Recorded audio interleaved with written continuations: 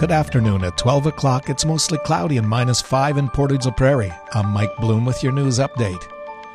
Earlier this month, Health Canada officially gave the green light for approval of the Pfizer COVID-19 vaccine for kids between the ages of 5 to 11. As of right now, it's the only COVID-19 vaccine approved for that age group, and clinical trials have reportedly shown good protection from the virus with no safety issues. But that doesn't mean some aren't still skeptical, even if they have already decided to get it themselves.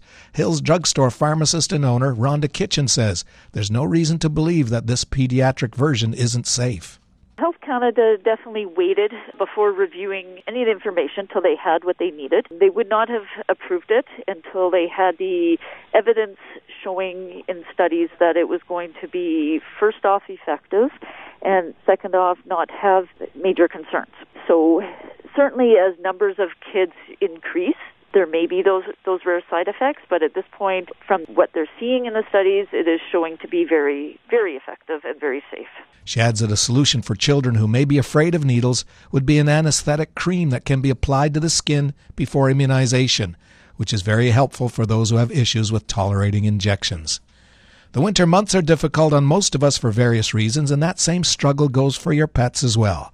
Portage Animal Welfare Society Co-Cat Coordinator Judy Hughes gives her thoughts about keeping animals safe throughout the depths of winter, especially felines. Most important to know is that if you're cold outside, then your animals are certainly cold. And cats particularly are very prone to frostbite in their ears and their tail.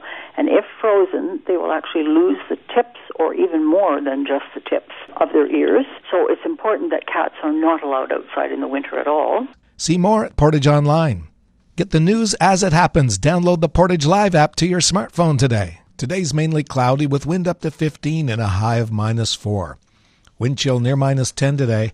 Tonight cloudy and 60% chance of flurries late this evening and overnight.